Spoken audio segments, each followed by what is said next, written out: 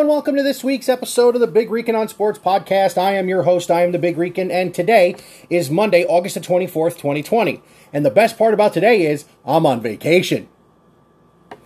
My first week off since, last year, so going to take advantage of it, and we've had a lot of content so far. We had the Subway Series preview, followed by my episode on the Row 7 podcast with Alex from out in Chicago. I said it on Twitter, I'll say it again. One of the best guys I've ever talked to, along with Tone, when it comes to Major League Baseball content and knowledge. These guys know their stuff. And I'm going to have them on again as we've hit the halfway point of the current baseball season. So here's the deal tonight, folks. I promised it last week. I pushed it back to Sunday from Thursday. It is my 2020 AFC North preview. And look, a lot of stuff has come out of this division in the last few days. So I took a few minutes today. I wrote some stuff down. I'm going to start bottom to top on who I think is going to win this, where they're ranked as far as the teams go. And then we're going to make some picks and see who's going to win this thing. As always, the Big Rican on Sports is a proud member of the TimeSkew podcast family. We can all be found on timeskew.net. And with football season coming, these guys are the preeminent podcast for fantasy football, anything. They have previewed every single division and have broken into different position groups. Great stuff. If you're a huge fantasy football person, I'm going to play at some point this year, so I'm definitely going to take what the boys of TimeSkew have to say and let them know I'm listening to what they think is going to happen with the 2020 football season, depending on what it is. So let's start at the bottom of the AFC North with the Cincinnati Bengals. And of course, this year the Bengals had the number one pick in the draft and took Ohio boy Joe Burrow with the number one pick, the Heisman Trophy winner, all-world quarterback from last year at LSU. I will say this again, he did not win the starting job at Ohio State. Look, Burrow had an amazing season. Was it the weapons he had at LSU? Very much so. Was it the new offensive coordinator? I think that was the big move. But Joe Burrow's a really good quarterback, and there's a reason Urban Meyer didn't let him out of Ohio until he was basically a graduate transfer at LSU and played right away. Take that back. I don't think he was a graduate transfer. I think he was a transfer and got the rider to play. But either way, played 2 years at LSU, and in the second year, he wins the national championship going undefeated. Can't beat it. Was an easy number one pick in the draft, as if you watched my live draft reaction with Frank from Clubhouse Sports. We all had him at number one, and there he went.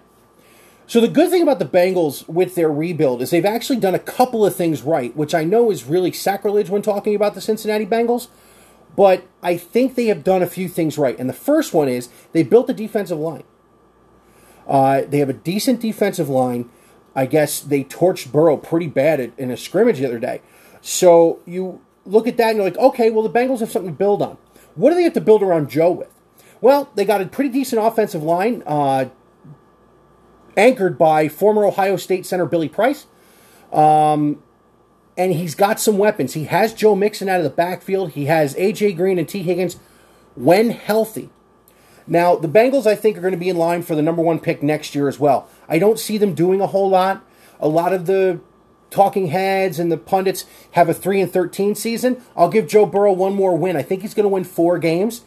I hope one of them's against Baltimore, just because I don't like Baltimore. But I think Cincinnati will still be in the bottom, but they're building something right. The big question with this year is, did they hire the right McVay disciple with their head coaching job? I don't think you can get rid of a regime when you bring in the number one pick coming from Andy Dalton. You have to see what he's going to do, because this is their guy. This is the guy they waited for. So I don't think they're going to get rid of their coaching staff, but I think the coaching staff may be on the hot seat as early as week 8. I personally don't think they should get rid of him. I think Burrow is a very coachable quarterback. I think when healthy, he's got some weapons that can do some damage. Mixon is a speed burner. T. Higgins, who we saw out of Clemson last year, just coming back from a hamstring. And you get A.J. Green back this year. So the Bengals have some weapons. It really is going to come down to, can they protect Burrow? And can the rest of that defense play as well as that defensive line, which hasn't been playing bad the last couple of years? Yet to be seen. So now I'm going to jump from the state of Ohio to the state of Pennsylvania, where we go to the Pittsburgh Steelers, whose biggest question going into last year was, could Juju Smith-Schuster be a number one wide receiver? The answer is no, which I said last year. Juju was a perfect example of when a number two has an elite number one in front of him. And when he becomes the number one, he's not that good. This is not Chris Carter to Randy Moss. This is not Hall of Famer to Hall of Famer. Antonio Brown was outstanding. Juju was not. The Steelers were carried last year by a pair of quarterbacks named Mason Rudolph and Duck Hodges. Wait a minute. Mason Rudolph and Duck Hodges to an 8-8 record. How did they do that with those two guys? Well, we all know what happened in the first game against Cleveland when the Browns handed it to them. And then, of course, Myles Garrett did one of these. Mason Rudolph probably said what they said he said. And the Steelers' defense took over from there. T.J. Watt is an absolute beast. The trade for Minkah Fitzpatrick was a phenomenal move. And they still have one of the better coaches in the NFL in Mike Tomlin at the helm. Tomlin has won a Super Bowl. He has been to a couple. He is a great coach. And you are talking about a franchise. Now, you want to talk consistency. And I'm going to get to it when I talk about the Ravens, and I'm going to get to it when I talk about the Browns. You want to talk about consistency. I was born in January of 1979 on Super Bowl Sunday. The Steelers won the Super Bowl that they beat the Cowboys in Super Bowl 13. Chuck Noll was their head coach. Chuck Noll was their head coach the day Bill Cowher took over. Bill Cowher was their head coach till the day Mike Tomlin took over, and it has been an enormous amount of time since. That is how the Steelers can stay so consistent and stay so good. They keep the same system, they keep the same philosophy, they just add the players. They've also had some very good drafts. Bringing in T.J. Watt, who was great at Wisconsin, and stays on the field, unfortunately, unlike his brother, was a huge move for that team. When they brought in Joe Hayden from the Browns when he was jettisoned, another huge move.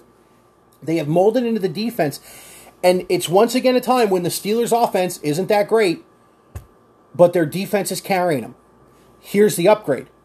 They get a future Hall of Famer back this year in Ben Roethlisberger. Can Big Ben be what he was? Well, let's really dive into what Big Ben was. Big Ben was a phenomenal quarterback who always had a phenomenal running game to go with him, or a phenomenal weapon on the outside, be it Santonio Holmes or Antonio Brown. Here's the difference. Ben is pushing 40. He is not what he used to be. I don't believe his escapability will be the same, and Ben is coming off a major elbow injury that cost him the entire 2019 season. Who knows what this Steeler team can do with Ben Roethlisberger, but I can tell you this. If they don't get production out of James Conner, who hasn't had a hard time staying healthy, and Ben isn't what Ben needs to be for this offense, it's going to be another 8-8 season. Because the other teams in that division have done things to get better. Cincinnati drafted the quarterback. They get T. Higgins to go with A.J. Green. The Ravens, who I'm doing next, went stupid in the draft. And got very lucky with who they took. So, listen, the Steelers could be on their way to another 8-8 season, or they could be on their way to a phenomenal season where they come back into the upper echelon of the NFL. Now, I'm looking off to the side. I'm looking up in the draft. I wanted to look at something, because I remember one of the guys they grabbed in the draft. The name, Patrick, okay. So, coming off of an 8-8 season, I see the Steelers maybe getting one or two more wins to be in the hunt for the division title. What that remains to be seen. Let's see who can stay healthy. Let's see who moves on from there. The Baltimore Ravens. I hate the Baltimore Ravens. No offense, Sonny. but I wear these colors, and I lived in Cleveland when the Browns left and became the Baltimore Ravens. So there's a special kind of hate. That, and they have a Harbaugh on the sideline. We don't like people with the last name Harbaugh. I'll get into the Big Ten at the end real quick, but we're going to finish this. So, the Baltimore Ravens coming off a division championship, Lamar Jackson winning an NFL MVP. Listen, they had a great year, and the rich got richer. With the drafting of Patrick Queen to play linebacker in the first round, who he should have never been there. And then, of course, the drafting of my boy from the Ohio State University, OH, J.K. Dobbins, to add to that Lamar Jackson running back backfield with Mark Ingram. What a move. What a move. They got Hollywood coming back. They got a good tight end room. They got a good offensive line. Their defense took a hit recently. Earl Thomas is now no longer a Baltimore Raven. Not that he had a huge impact, but that is a lot of veteran leadership in the defensive secondary that you're not going to have now. What are the big questions for the Ravens? Can Lamar Jackson hold up? He didn't practice the last couple of days. He said he had a tired arm. Which, as I said in the MLB show with Alex and the Subway Series preview with Jason, I was a pitcher. I know what tired arm feels like. It's not fun. But here's the difference. You are 3 weeks from opening day. Your quarterback can't have a tired arm. Especially your quarterback that is still looking at like a run-first quarterback. The Ravens are always built on defense. They've been built on defense since that first Ray Lewis championship. When a guy like Joe Flacco wins a Super Bowl for you, who's now backing up Sam Darnold with the Jets. Listen, if the Ravens defense can show out like they did last year in a lot of games, the Ravens are going to win a lot of games. Here's the difference. The Tennessee Titans and the Browns of all teams figured out how to beat the Ravens. Ravens lost twice in the regular season last year, 3 times if you include their playoff loss. The biggest loss they had was to the Browns. Nick Chubb ran like crazy. Baker wasn't flashy. He made first downs with his receivers, and Nick Chubb did a lot of the heavy lifting, and then broke a huge run, kind of like Derrick Henry did in the playoffs. Did the Browns and the Tennessee Titans find the program to beat the Baltimore Ravens? I think they did.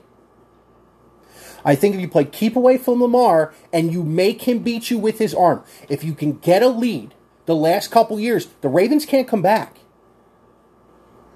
Because Lamar is still a run-first quarterback. Now listen, hand to God, Lamar Jackson deserved that MVP. He had maybe the best year of a quarterback I've seen since Cam Newton won the MVP the year that he took Carolina to the Super Bowl and eventually lost to a really good defense.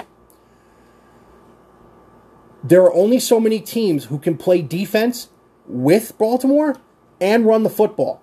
Tennessee is one of them. The Browns are one of them. I think if Connor's healthy, the Steelers are one of them. And then, of course, Kansas City can beat anybody on any given day. So that doesn't matter. Adding Patrick Queen to the defense made them that much better. Adding J.K. Dobbins made that offense damn scary. If anybody who listens to this watched J.K. Dobbins at Ohio State, what you saw was the kid who's I think second now all time in your rushing yards, to Archie Griffin. More yards than Eddie George, Heisman. More yards than Zeke, All-Pro. More yards than Biner. More yards than Kevin Mack. More yards than everybody except Archie Griffin. Broke that huge run in the Fiesta Bowl. Another thing I don't want to get started on. He is going to be a phenomenal complement to Lamar Jackson. Can the line protect him? Can he have them come back in games? Because if you put your foot to the pedal and you start boat racing the Ravens, they can't come back. They can't. It's been proven 2 years in a row. 2 playoff losses in the last 2 years, and they were down in both of them and had to throw the ball to get back in it and couldn't do it. How big is the loss of Earl Thomas? I don't know. Was he that impactful in the defensive secondary? Probably not. Is the distraction more of a problem? I think that's where it's going to be. Because now the questions going into the season are not going to be, how's the offense look? How's the defense look? It's going to be, what'd you think of Earl? Why did Earl need to go? This is a problem. For a team that has been boat raced out of the playoffs 2 years in a row after winning division titles, this is a problem. A pretty big one, if you ask me.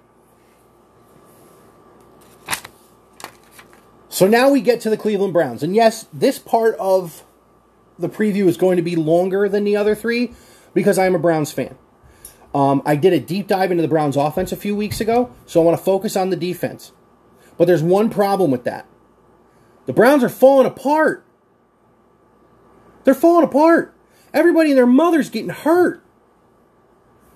Just today, a couple days ago, Mack Wilson hyperextends his knee. They're hoping it doesn't need surgery because of the way it's starting to heal. That'd be a great thing because the Browns linebacking core is not that good. Grant Delpit went down today. They think he blew his Achilles out. Well, there's your top draft pick right there. Bye. Or your second rounder, who was a first round talent. Bye. If it's Achilles, we won't see him till next year. You had J.C. Treader is not playing right now because he had his knee scoped during the offseason. Greedy got helped off the field today. You got Kevin Johnson, who had a lacerated liver. Austin Hooper fell on him. The young tight end they got in the draft, he was hurt a couple of days. You already have OBJ and Jarvis coming off injuries. You have Baker coming off a horrendous second year. What are the things that the Browns can do? Well, the first thing they did was bring in former Super Bowl MVP Malcolm Smith to play linebacker to go with Sione Takitaki. And in my opinion, they need to go out and get Clay Matthews. I don't know if he signed anywhere. I've been so baseball focused the last few weeks that I'm not sure if he's still available. But if he is, it is time to pull his dad's number out of the rafters and throw it on him and put him in the middle of that linebacking core.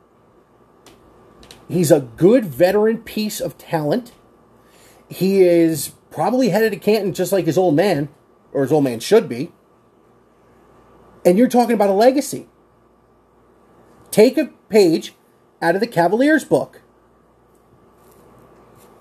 Larry Nance Jr. is a Cleveland Cavalier. When I start to break down the draft, you'll see me in my Larry Nance Jr. jersey. Bring Clay Matthews home to Cleveland. It's a pretty simple thing to do. So, Nigel Bradham from New Orleans was released today, and the Browns may need corner help. There's another one. Depending on what's wrong with Greedy. If this is just a tweaked ankle or something, Greedy will be ready for opening night.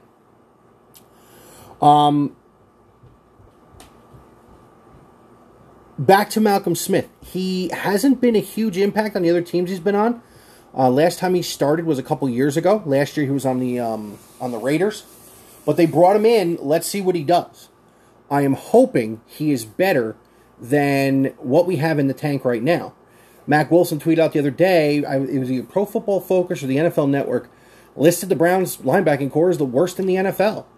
And that's a problem because they have a really good secondary and they have a really good defensive line. Because guess what? Myles Garrett is back and he's pissed. Myles Garrett could win the Defensive Player of the Year because he's angry. This is not a man I'd want to tick off. But the biggest question going into the season is how is Kevin Stefanski going to fix Baker Mayfield? I don't think Kevin Stefanski needs to fix Baker Mayfield. I think the NFL draft fixed Baker Mayfield. Drafting Jedrick Wills Jr. out of Alabama was the missing piece of the puzzle to a really good Browns offense last year. As I said in the Browns season in review, or the Browns offensive preview, what if I told you you had 2,000-yard receivers and the running back who almost led the league in rushing? You'd say you had a pretty good offense. The Browns had that. The Browns had 2,000-yard receivers, Jarvis and Baker, or Jarvis and Odell. They had Nick Chubb, who nearly won the NFL rushing title, had Freddie Kitchens called his number a few more times in the final game. They still have Kareem Hunt. They add Austin Hooper and the kid tight end in the draft. They still have a defensive line anchored by Ogunjobi and Sheldon Richardson and Garrett and Olivier Vernon. They still have a secondary with Denzel Ward, Greedy Williams, and hopefully Grant Delpit. So what should the Browns do now for depth? I say you bring in Earl Thomas for an interview.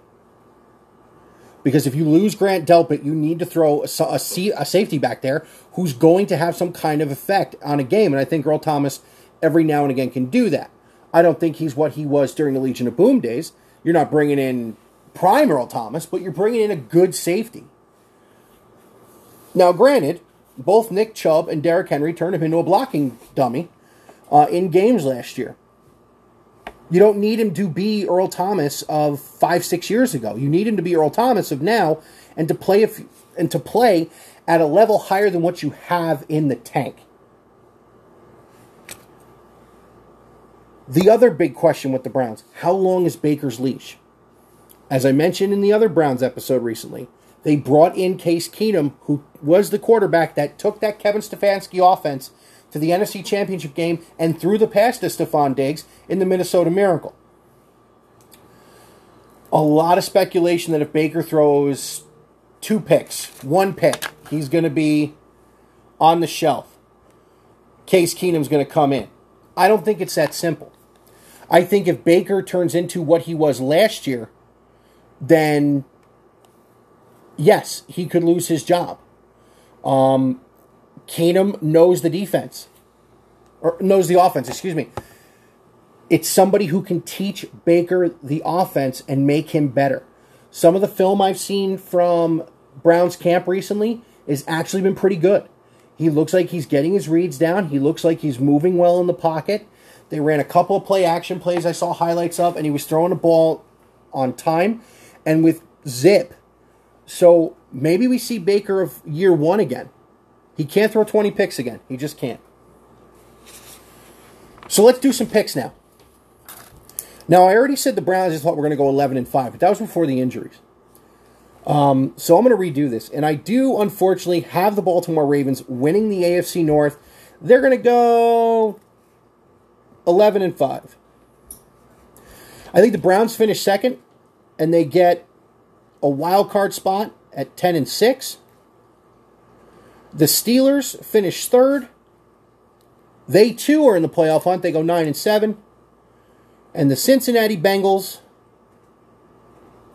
will go 4-12 in Joe Burrow's rookie year. Now, for all the haters out there, remember, Peyton Manning went 3-13 in his rookie year and 13-3 in year 2. Not saying Joe Burrow's Peyton Manning, but we've seen it before. This is going to be an interesting NFL season.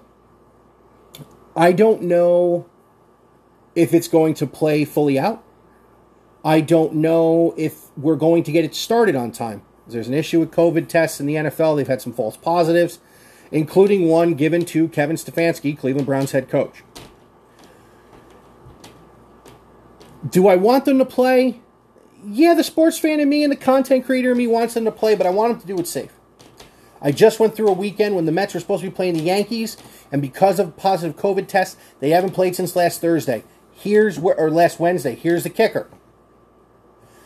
The Mets now will play 2 tomorrow, or 2 on Tuesday, Wednesday, Thursday, 2 Friday, 1 Saturday, 2 Sunday. 9 games in 6 days. That is what this thing has done to the sports world. If they go 5-4 in those 9 games, I will consider this a great stretch of baseball for the Mets. So tonight I gave you my picks for the AFC North. I told you what I think each team has to answer in order to get things done in the AFC North. But there's one more question we have to answer. Can an AFC North team get to the Super Bowl?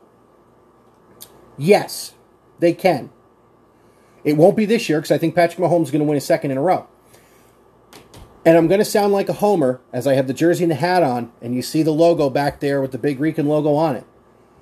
But I believe that the Cleveland Browns in the next couple of years can get to a Super Bowl. Why do I say that? Their defensive superstar is locked up. They have a ton of cap room, which means they can lock up Denzel, Greedy. They can go out and sign somebody. Clowney. I don't know if he signed yet. Honestly, I'm not paying attention to the NFL that much. Clowney would be an answer for me. On the other side of the ball, Jarvis and Baker and Odell are locked up. Chubb, Hunt, Baker, Njoku, Hooper, the kid tight end they got in the draft. You have a great punter, and Seibert needs to kick field goals. You now have an offensive line. They're putting the pieces together. Let's hope they don't do too much Cleveland Brown stuff and get kicked out. Next week, I will hopefully have another Mets episode for you. I'm going to talk to Tone and to Alex, and we're going to get a live hit discussing the baseball season so far as it is. I want to get the Chicago perspective. We're going to dive into what's been going on in San Diego because they're just unhinged. And oh, by the way, they've played 30-some games, and the Dodgers have won 20. As always, Big Rican can be found on Anchor, Google, Spotify, Breaker, Pocket Cast, and Radio Public. A proud member of the Time Skewed Podcast Network. We can find on timeskewed.com. Big Rican on Sports on YouTube. Big Rican on Sports on Facebook. At Big Rican on Sport on Twitter. And, of course, Big Rican on Sports now on the Instagram page. Have a great rest of your week, everybody. I will come back to you this weekend, hopefully with another Mets episode.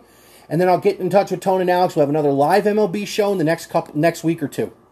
Enjoy the rest of your week. I'm on vacation. I'm going to enjoy it. Go Browns.